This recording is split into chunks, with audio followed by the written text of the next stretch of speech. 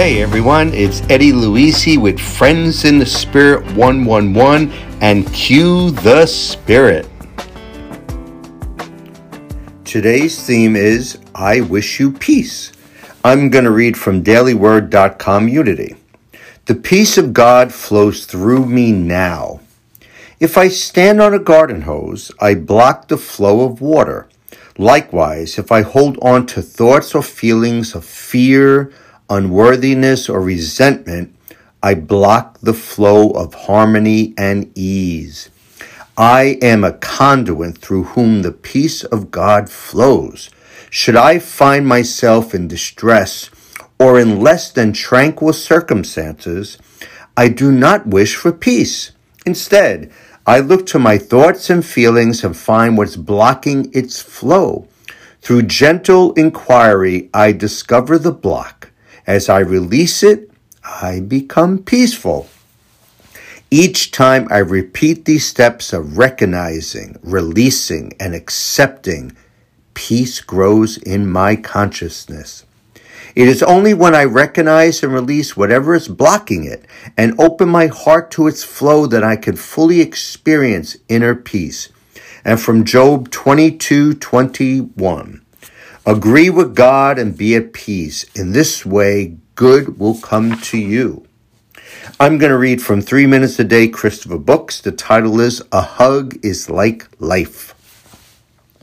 Writer Sean Dietrich met Miss Jean Lee at a Methodist church in Enterprise, Florida. Though they didn't know each other well, she gave him the type of hug that his grandmother used to give, and he never forgot it. When Dietrich heard that Miss Jean Lee was in hospice due to pancreatic cancer, he wrote a tribute to her on Facebook and reflected on the power of hugs. I believe that a hug is like life. A body lives an entire existence beside the heartbeat of the universe without realizing it. All that ever was, all that ever will be, all that is, all the beauty of life, it's only a few inches from us. All the time, but we are separated by a thin veil. Quote, a good hug pulls back the veil and whispers things to the human spirit like, you're special to me, or life has been worth living simply because you were in it, or I love you. I wish you peace, Miss Jean Lee. I wish for heaven itself to hold you, squeeze you, look you straight in the eyes, and with all the weight and beauty of eternity to tell you, it's going to be okay.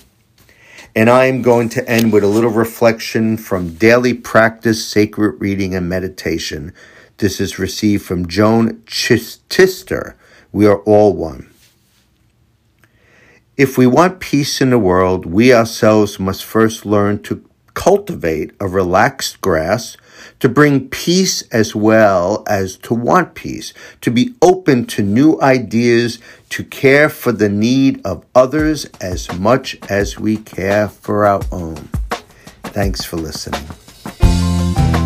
If you would like to hear my full weekly weekend message, please go to Eddie Luisi's Friends in the Spirit 111 on Apple Podcasts and or Spotify. And if you'd like to see the video, it can be seen on my YouTube channel at Eddie Luisi's Friends in the Spirit 111 under Eddie's 2022 Fits 111 weekly weekend message, and or you could watch it on Roku at Starpreneurs TV. Thanks for watching, listening, and don't forget to cue the spirit. Oh, I just remembered.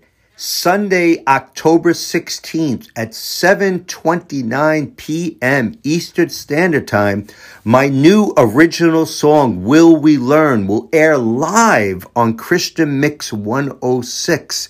So I hope you're around to listen to that. And if you're interested, I'm going to have a release listening party on YouTube at 7 p.m. So I'm going to chat a little bit about the song and the Grove Jesus music and talk to its founder, Sherry Thrower, from 7 to 7:29. Then we're going to be quiet. We're going to listen to the song. And then we're going to come back on the air and we're going to chit-chat more about the actual production of Will We Learn in Nashville.